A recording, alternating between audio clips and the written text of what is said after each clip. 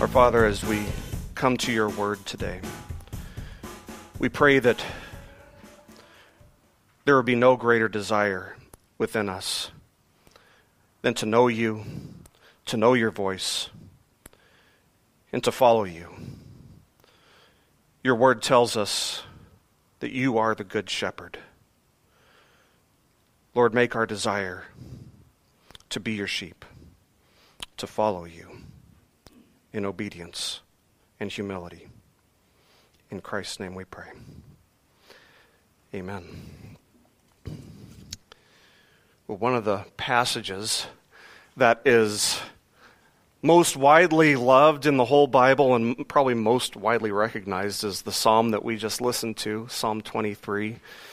In this beautiful psalm, David, who spent many years himself as a shepherd, he likened himself to a sheep and God to a shepherd who cares deeply for his flock, who provides for their every need, who guides them in accordance with his will, where he wants them to go, and who never leaves their side.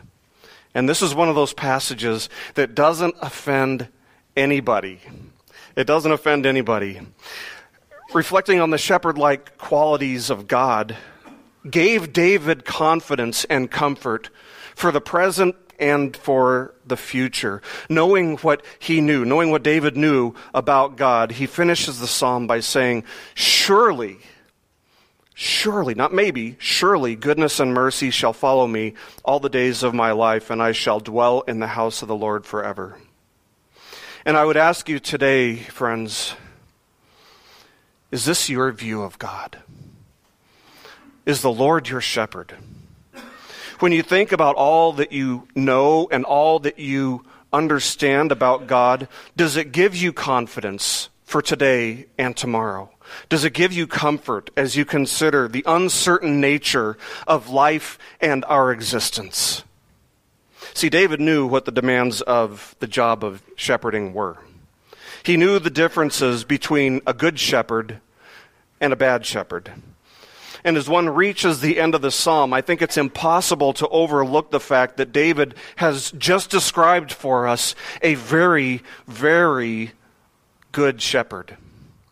A perfect shepherd, in fact. He has described the good shepherd, because all the qualities that he describes are exemplified perfectly in God. Now, as we looked at the 10th chapter of the book of Zechariah last week, we saw that God had seen the hearts of his people. He had seen how they had gone and sought idols and false teachers for things like comfort and assurance. And while God said that he would surely judge them, he had words that increased in harshness and hostility for the spiritual leaders among the people. He said, "My anger is hot against the shepherds, and I will punish the leaders, for the Lord of hosts cares for his flock." So I hope you see the contrast between the good shepherd in Psalm 23 and the bad shepherds that we saw in Zechariah chapter 10, and we'll see in this chapter today, chapter 11. I have to wonder if David maybe, or if Jesus maybe had David's words from Psalm 23 in mind when he referred to himself as the good shepherd. As we saw last week, Jesus said, "I am the good shepherd. The good shepherd lays down his life for the sheep." He said, "He who is a hired hand and not a shepherd, who does not own the sheep, sees the wolf coming and leaves the sheep and flees, and the wolf snatches them and scatters them. He flees because he is a hired hand and cares nothing for the sheep. I am the good shepherd. I know my own, and my own know me, just as the Father knows me, and I know the Father, and I lay down my life for the sheep." And then he says this, "And I have other sheep that are not of this fold. I must bring them also, and they will listen to my voice. So there will be one flock, one shepherd." That's from John chapter 10, verses 11 to 16. So let's remember that the book of Zechariah had actually started decades prior to what we're reading now. Decades prior to the point in which Zechariah is now prophesying. And the words throughout the book gave comfort and assurance and encouragement to the people who had returned to Jerusalem to rebuild the city. The remnant had returned to rebuild the city, and God's words through Zechariah encouraged them and drove them and spoke to them. But this is decades later. This is decades later, maybe as much as 60 years later. A whole generation has passed, a new generation has been born, and they had begun falling into the same tendencies that we see throughout Israel's history in the Old Testament. And of course, we would see when Nehemiah came that the place, they hadn't read a word of Scripture in years. And so there's a short-lived revival under Nehemiah, but by the end of the book, the wall's built, but their faith is gone.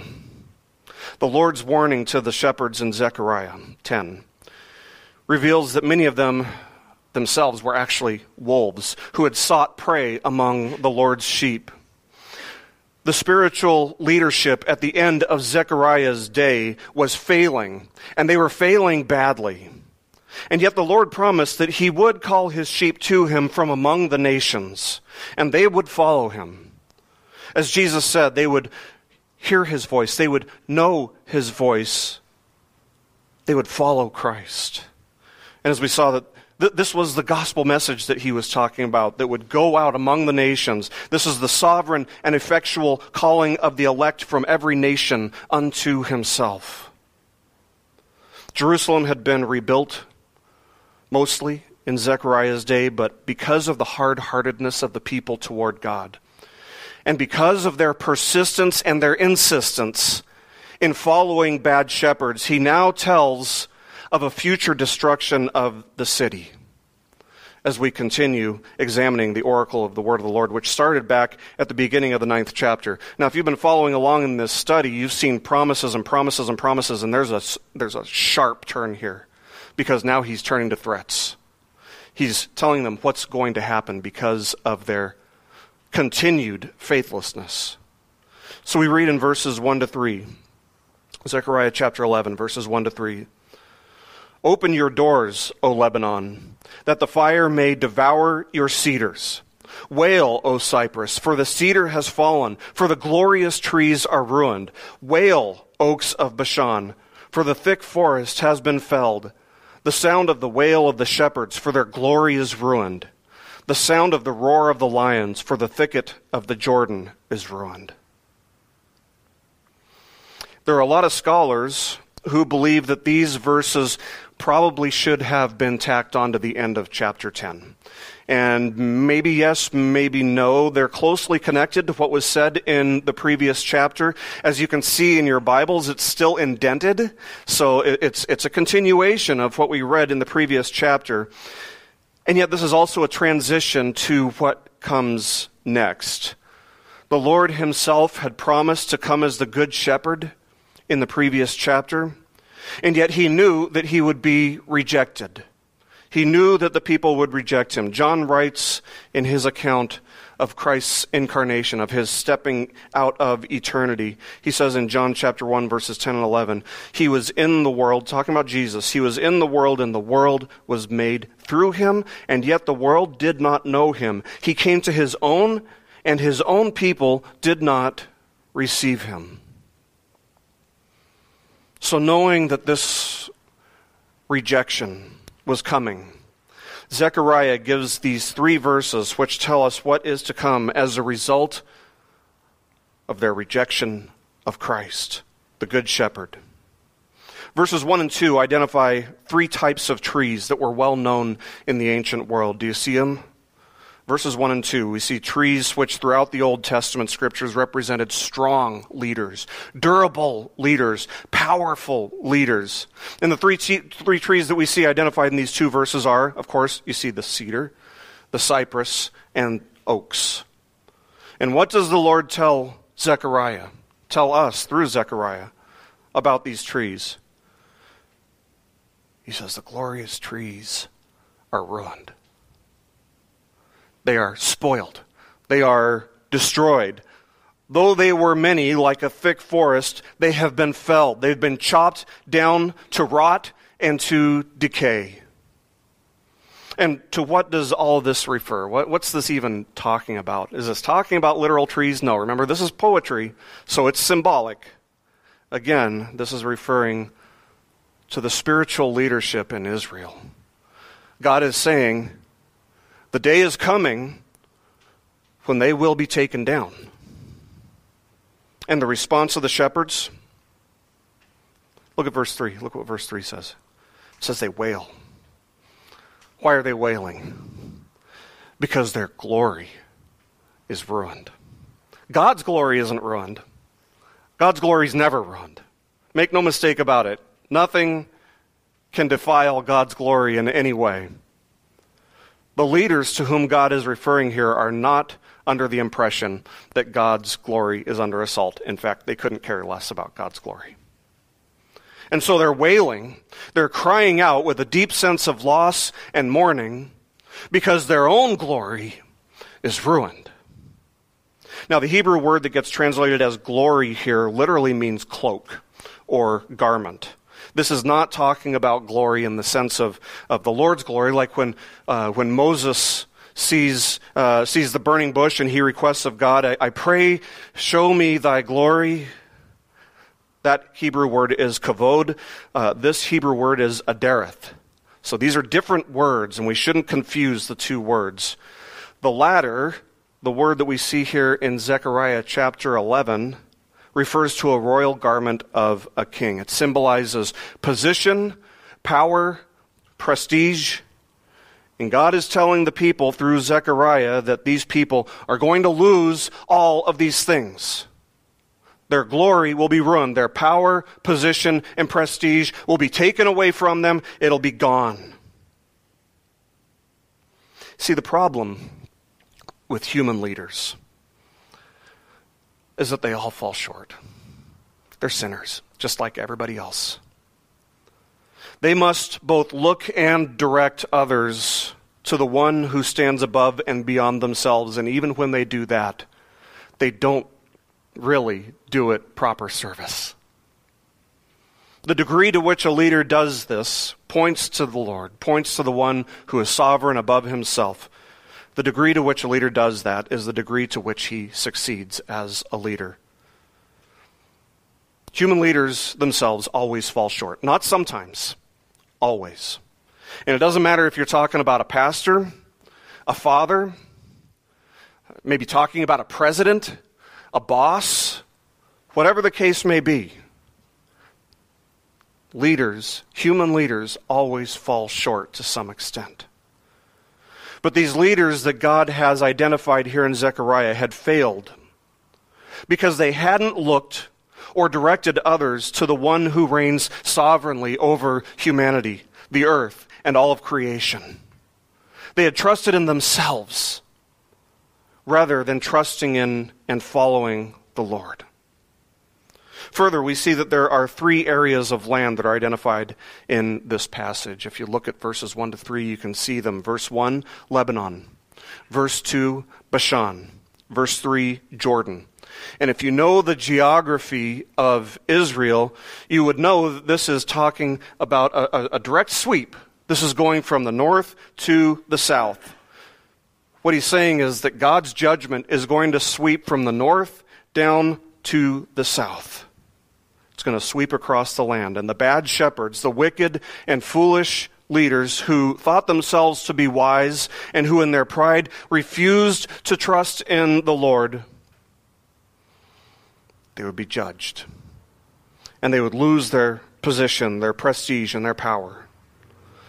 Now we have to understand that this is not an indication of God's judgment leaving his sheep without a shepherd, without a leader. Rather, this is part of what would have been the future fulfillment of what we saw back in chapter 10. He's pointing the people and us to their need and to our need for the greater leader, the greatest leader, for the good shepherd. A shepherd who will never fail. A shepherd who isn't tainted or corrupted by the effects of sin in any way, and who is himself capable of leading in a way that human shepherds simply cannot. And he wouldn't lead by pointing to one who is above himself, but by himself being the one who is above. The one who sovereignly reigns over every single molecule in the universe, and who calls, and who cares, and who provides for his people, and who rescues his people from the clutches of sin. So verses 1 to 3 give us poetic imagery of a very real, literal judgment which was to come and which was fulfilled. Most scholars think, and I agree, it was fulfilled by the events that took place in 70 AD, when Jerusalem was destroyed, when General Titus led the Roman army into Jerusalem, and they leveled the city, they burned it to the ground, and they destroyed the temple in the city, and not one stone stood on another, exactly in the way that Jesus had prophesied. Jerusalem has not been the same ever since. Israel has not been the same ever since. This judgment came through man, but only because God, who is sovereign over everything, had decreed it. Now, if you have your Bibles in front of you and you're following along, you'll probably notice that there is a change when we come to verse 4. Do you see that? It was probably indented or something before in verses 1 to 3 and in the previous chapter. But now at verse 4, it goes back to normal spacing from margin to margin. That indicates a change in genre once again. The previous part was poetry, but now as we come to verse 4, we're returning to what's called historical narrative. So let's continue, starting with verse 4, going verse 4 to verse 7. We read, "Thus said the Lord my God, become shepherd of the flock doomed to slaughter. Those who buy them slaughter them and go unpunished, and those who sell them say, Blessed be the Lord, I have become rich, and their own shepherds have no pity on them. For I will no longer have pity on the inhabitants of this land, declares the Lord. Behold, I will cause each of them to fall into the hand of his neighbor, and each into the hand of his king, and they shall crush the land, and I will deliver none from their hand. So I became the shepherd of the flock, doomed to be slaughtered by the sheep traders.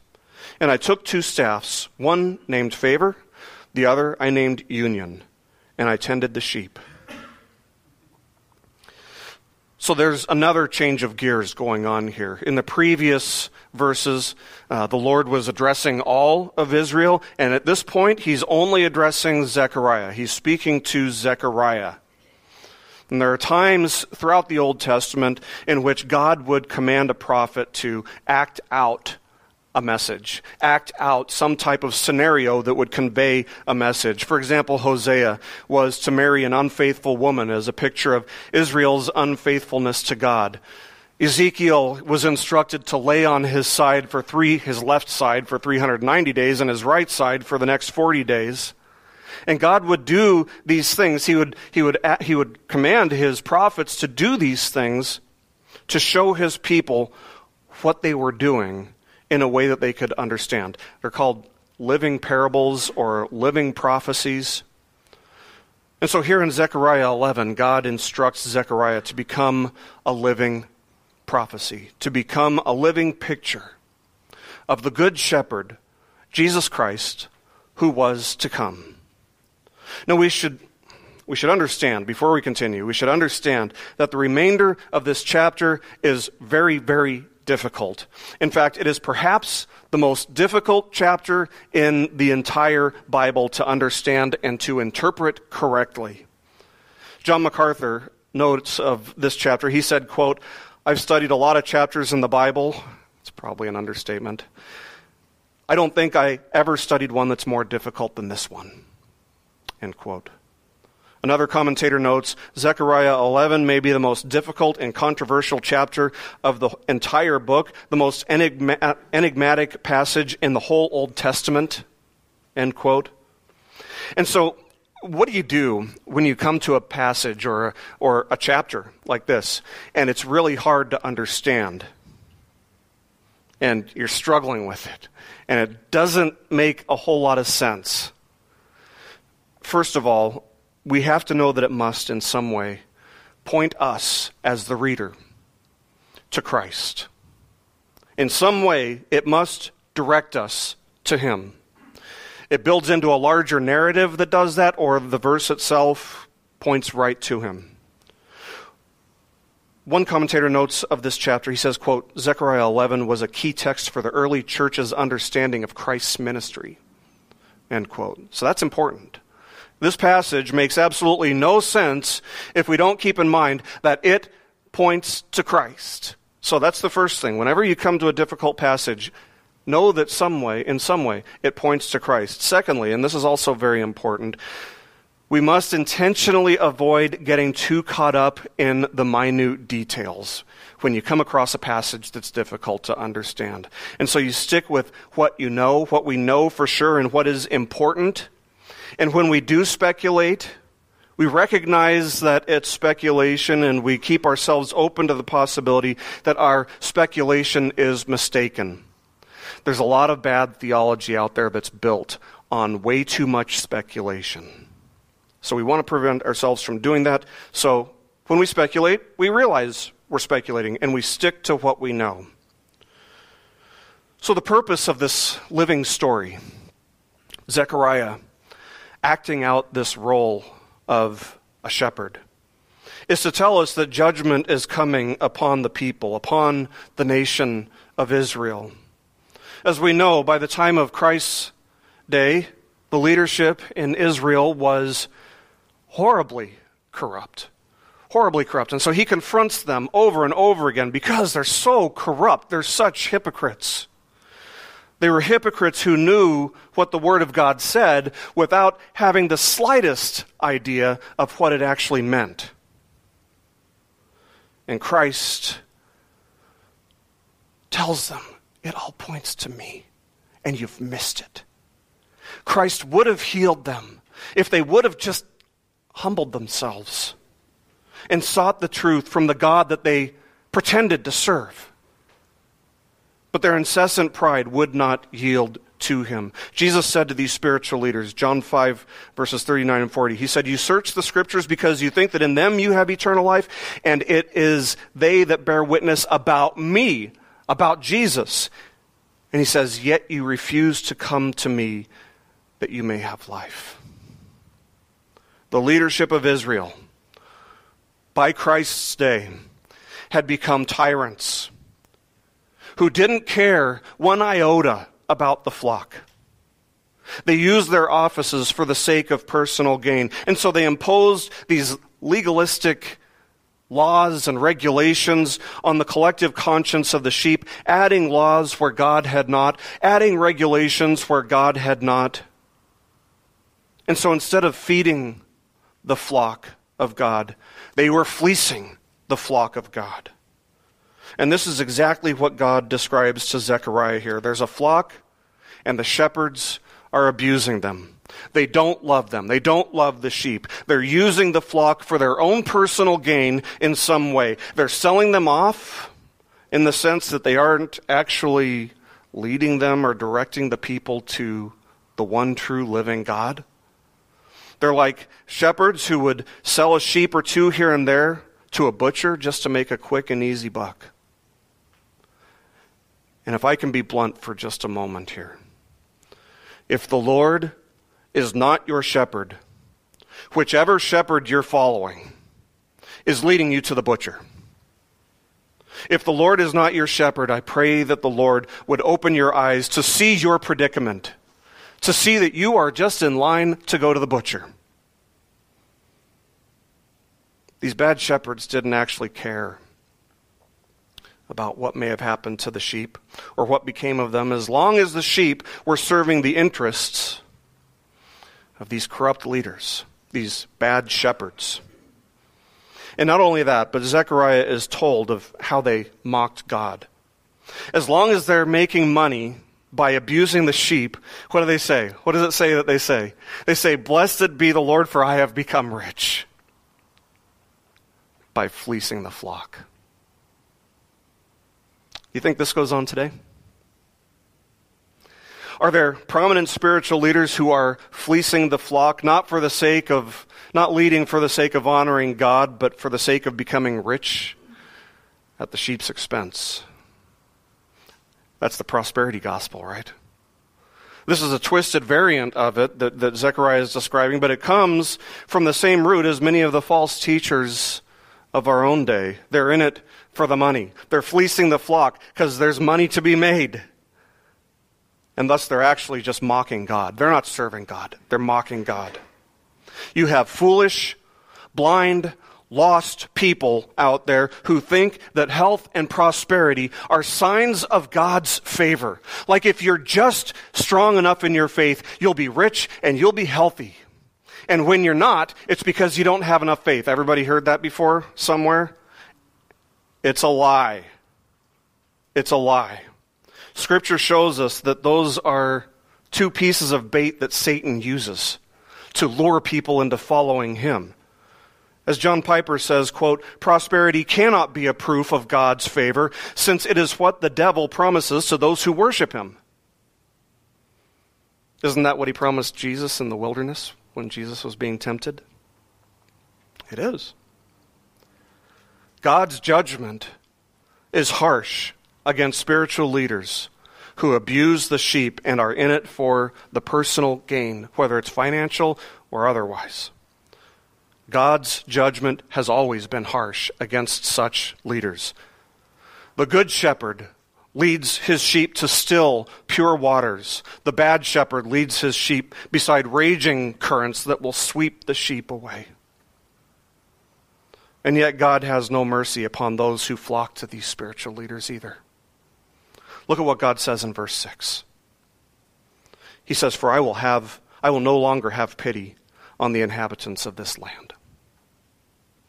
The sheep had chosen their shepherds, and they were just as corrupt and just as defiled as the bad shepherds themselves were. So they brought their own destruction upon themselves. How? Idolatry. They're worshiping some other version of God, some smaller God. They are rejecting the one true living God. And in Jesus' time, they rejected Jesus. And in our day, they still do it. They still reject him. For those who buy into the prosperity gospel, they do it because prosperity is what they want.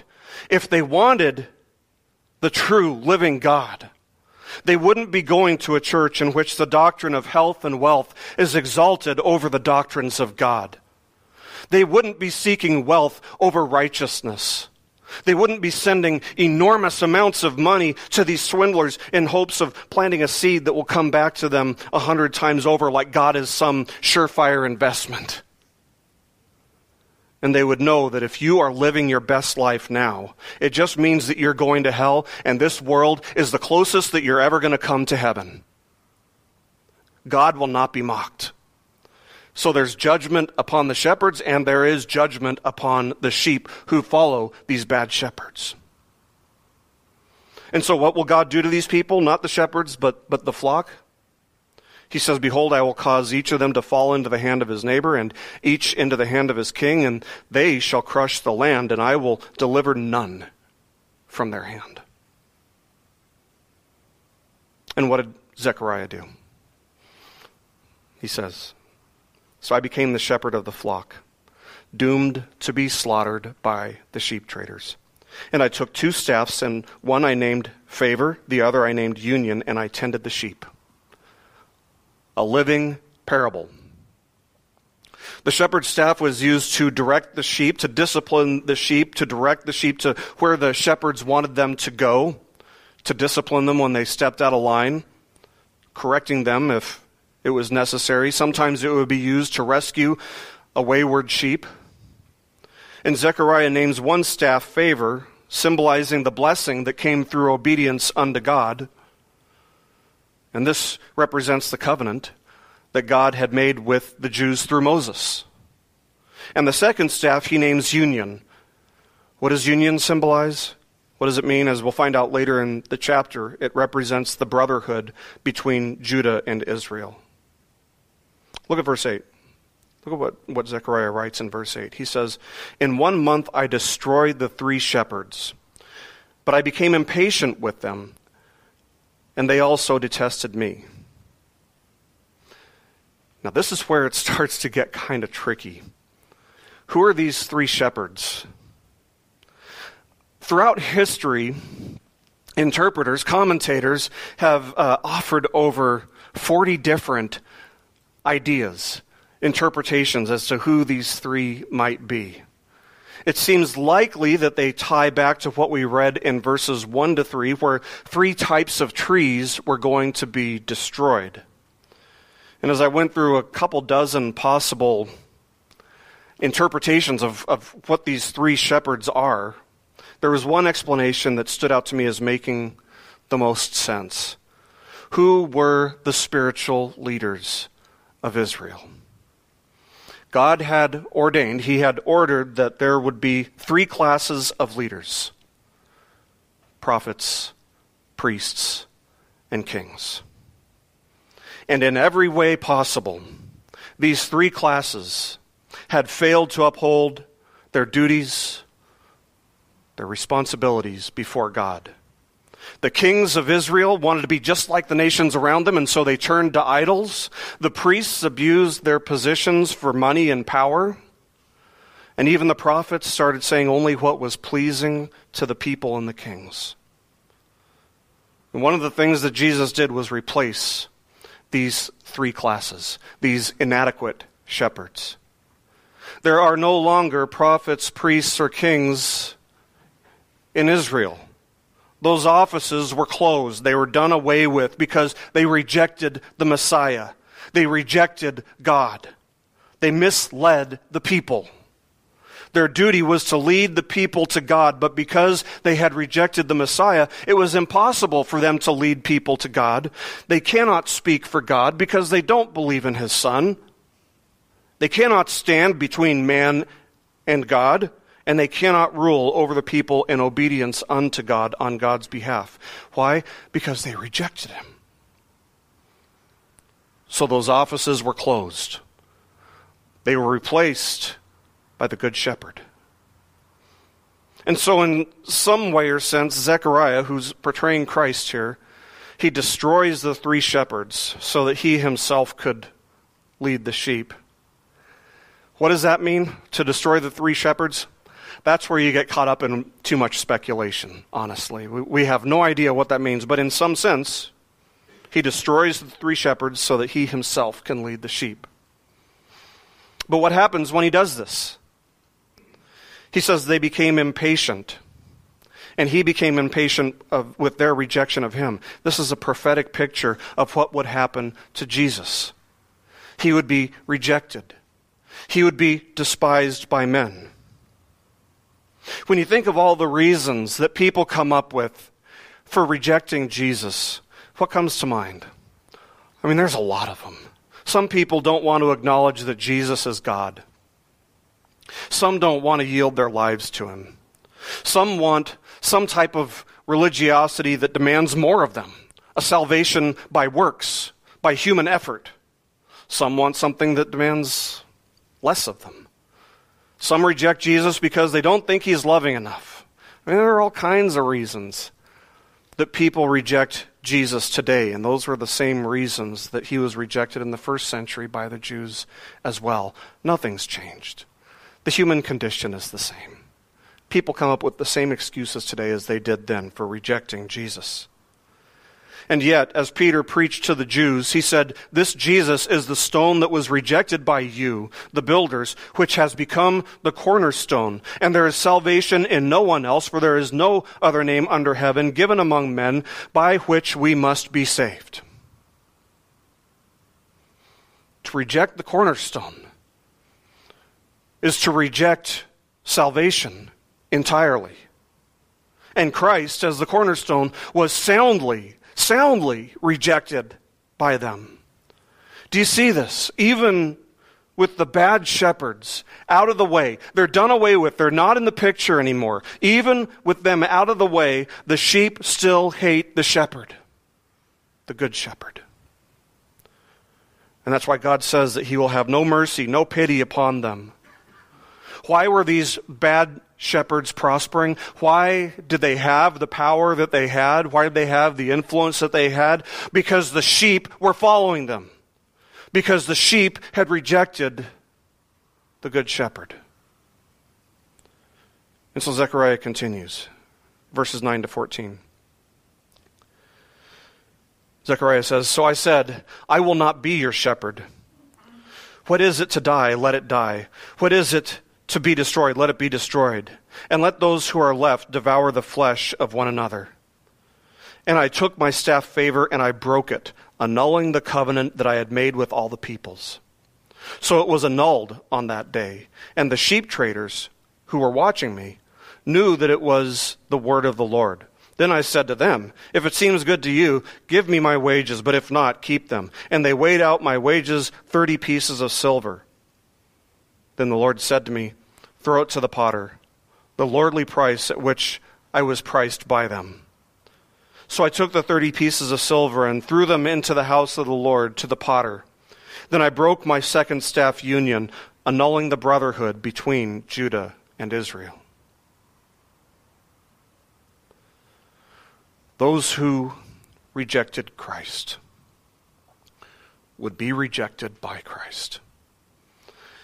And to this day, the person who rejects Christ will be rejected by Christ. Jesus said, Matthew chapter 10, verse 33, whoever denies me before men, I will also deny before my Father who is in heaven.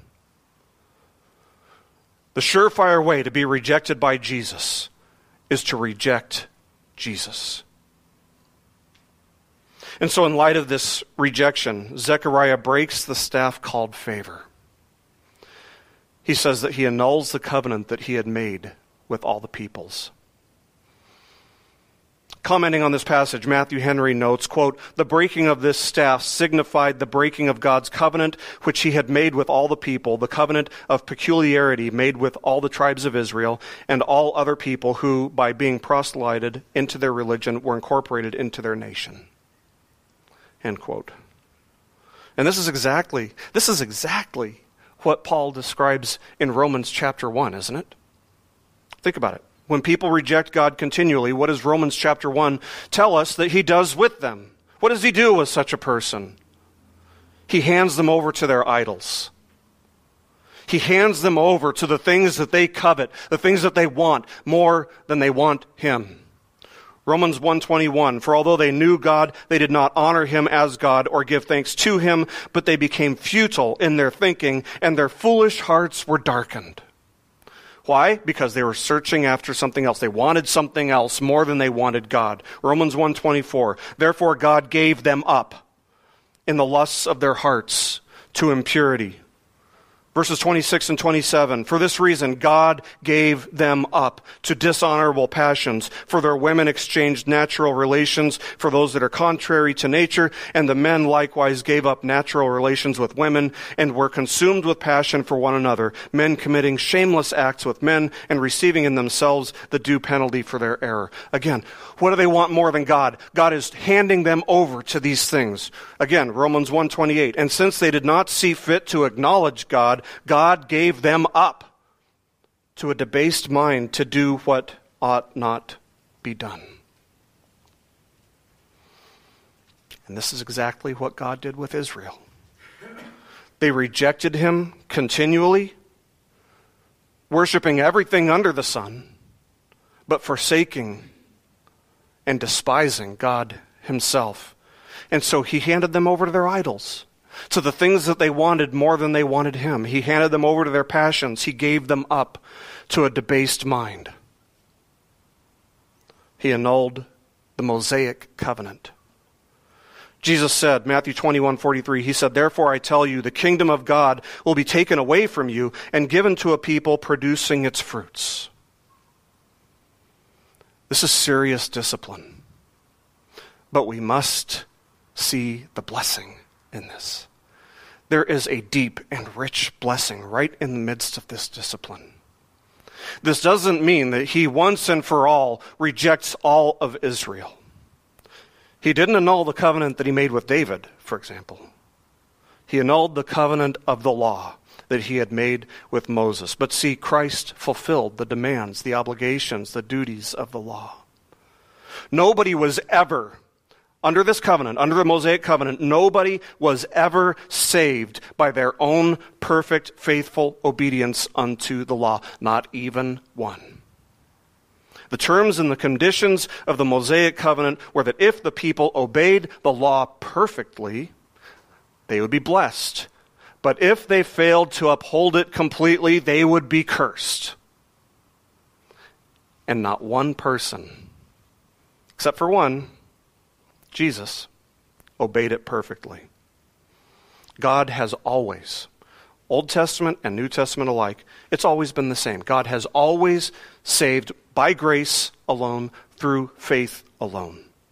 Hebrews tells us, Hebrews 10:4, that it is impossible for the blood of bulls and goats to take away sins. It never did that. It never took away the sins of the people. It was always to point them to Jesus, to their need for atonement, to the penalty for sin, which was death. And the law was a curse upon the people because it was a covenant of works. And everyone, except for Jesus, everyone failed to uphold it. So Christ came. He fulfilled the law. And he established a new covenant, not a covenant of works, not a covenant that depended on human effort, but a covenant of grace through faith.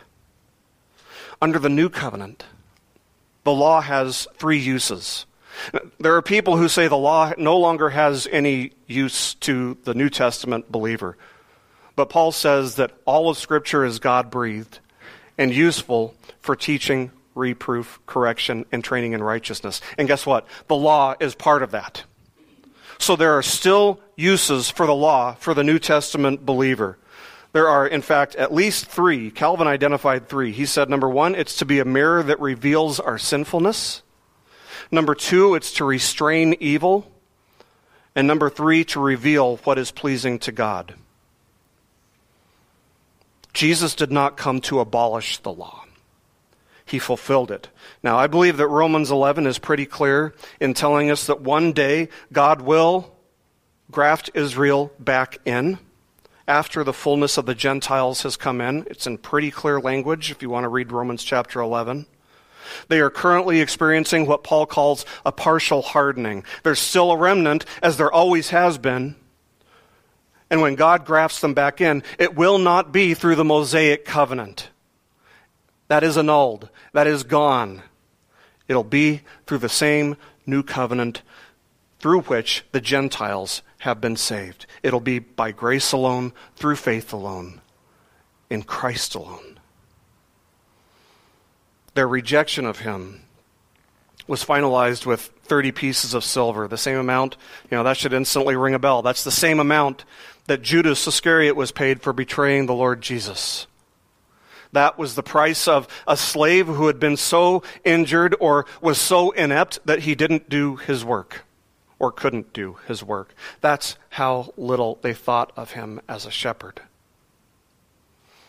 We must understand that rejecting Jesus leaves a person with only one option, and that is following shepherds who abuse and mislead. Those who refuse to follow Jesus as the good shepherd will follow some other shepherd to their own destruction, to the butcher. The good shepherd lays down his life for his sheep. The bad shepherd lays the lives of his sheep down for himself. This passage ends with another scenario, a different scenario. Verses 15 to 18. Zechariah says, "Then the Lord said to me, take once more the equipment of a foolish shepherd. For behold, I am raising up in the land a shepherd who does not care for those being destroyed, or seek the young, or heal the maimed, or nourish the healthy, but devours the flesh of the fat ones, tearing off even their hooves. Woe to my worthless shepherd who deserts the flock. May the sword strike his arm and his right eye. Let his arm be wholly withered, his right eye utterly blinded. So now Zechariah acts out another scenario. Now he's not playing the good shepherd. That's what he did in the verses leading up to this. He's not playing the good shepherd. Now he's playing the bad shepherd. He's playing the role of a foolish shepherd. He'll represent the alternative, the exact opposite of Psalm 23. He'll be the exact opposite of the good shepherd that's described in that psalm. He will not care for the sheep. He will not love the sheep. He will not nourish the sheep. He will not heal the sheep. He will devour them and they will suffer under him. When you think of a shepherd tearing off the hooves of a sheep, you think, this guy's got to be sick, right? This is just twisted. This is mean. It's cruel.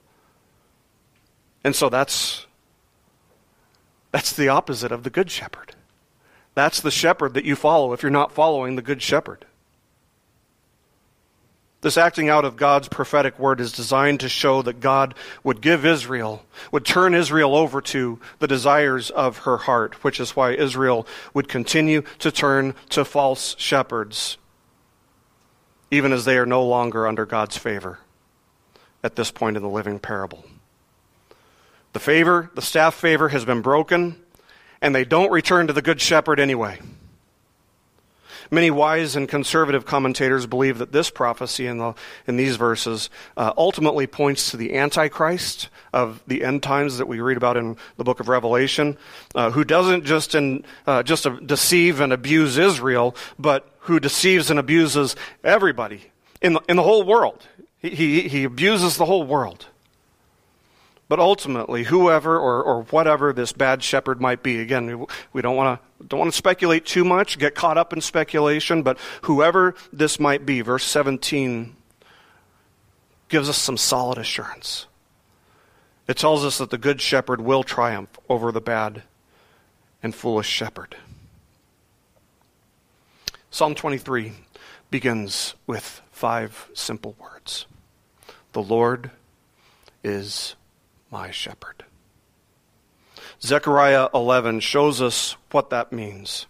And it shows us why it is so important to follow the Good Shepherd.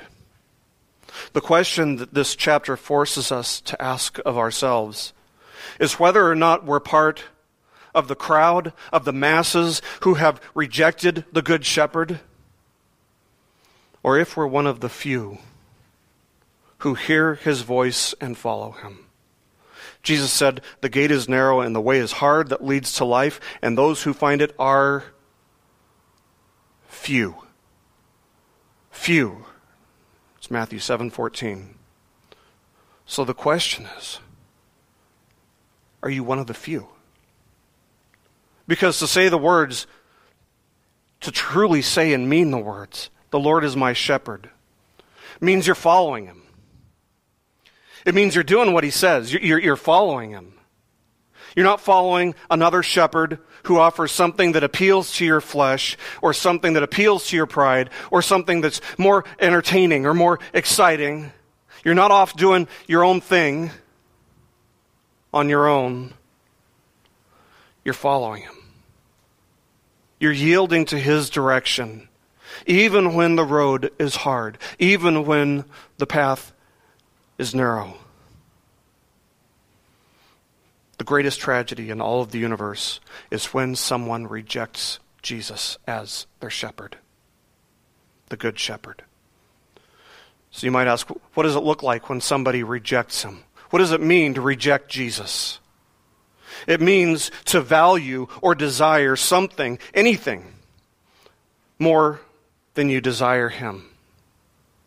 Friends, there is nothing more horrible than rejecting him to the point that he gives a person over to eternal judgment. The Lord carries 2 staffs among his people today, favor and union. It's a favor that none of his sheep earn for themselves, rather it's one that he earned for them. And the union, of course, is with him and with the body of Christ as a whole.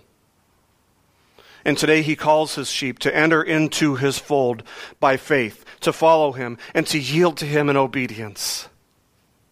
And so I implore you to examine yourselves. And if you find yourself willing to follow him, no matter what the cost is, if you find that you desire him more than you desire anything else in the world, then you too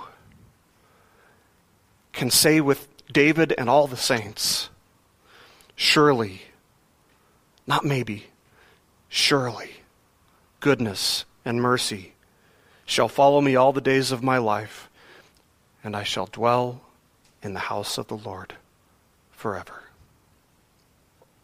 Let's pray.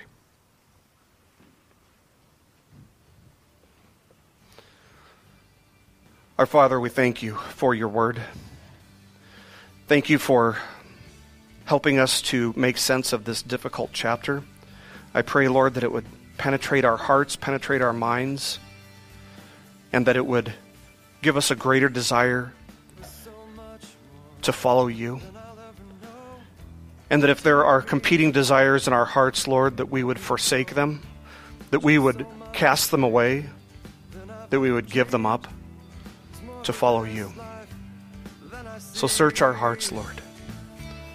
And through your Holy Spirit, convict us where we need to be convicted, that we may turn from our sin, turn from our idols, turn from anything that we desire more than you, and that we may just desire you more than anything. We know, Lord, that these words are difficult. Thank you for understanding. Thank you for giving us understanding and wisdom. We pray, Lord, that your work would be done through your word, through meditating on your word. In Christ's name, amen. Take me deeper